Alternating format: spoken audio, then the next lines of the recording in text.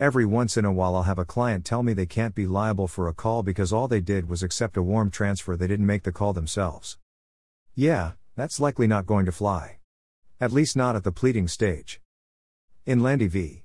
Natural Power Sources, Civil Action No. 321 CV00425 PGS TJB, 2022 U.S. Dist. Lexus 46534, D. NJ March 14, 2022, the court rejected a motion to dismiss, finding that allegations of a warm transfer were sufficient to demonstrate control over the caller.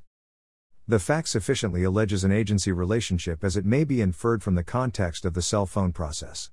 That is, the smooth transfer from the initial ADTS contact to Steve and then to Evelyn of, defendant, shows a cooperative relationship from which one may infer authority or apparent authority of Suntuity to the initial contact by ADTS.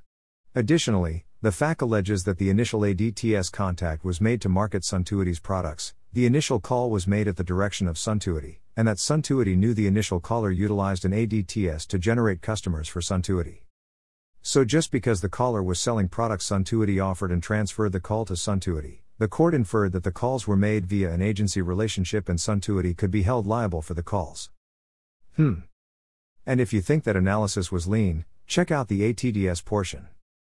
Here, Landy alleges that she received a call on her cell phone, and there was a pause before the operator entered onto the call. The pause is sufficient to infer that an ATDS initiated the call. That's it. That's the entire analysis.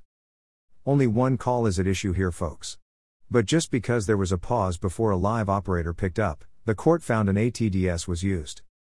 So much for Facebook neutralizing these cases. Landy shows just how dismissive some courts are of pleadings challenges in TCPA cases. It probably says something that the court couldn't spell ATDS and kept calling it an ADTS, but bottom line, some courts are going to trap a caller in the case until discovery no matter what. It remains to be seen whether the defendant can extract itself from the case once all the facts are in. But the case is certainly about to get a lot more expensive to defend. We'll keep an eye on this.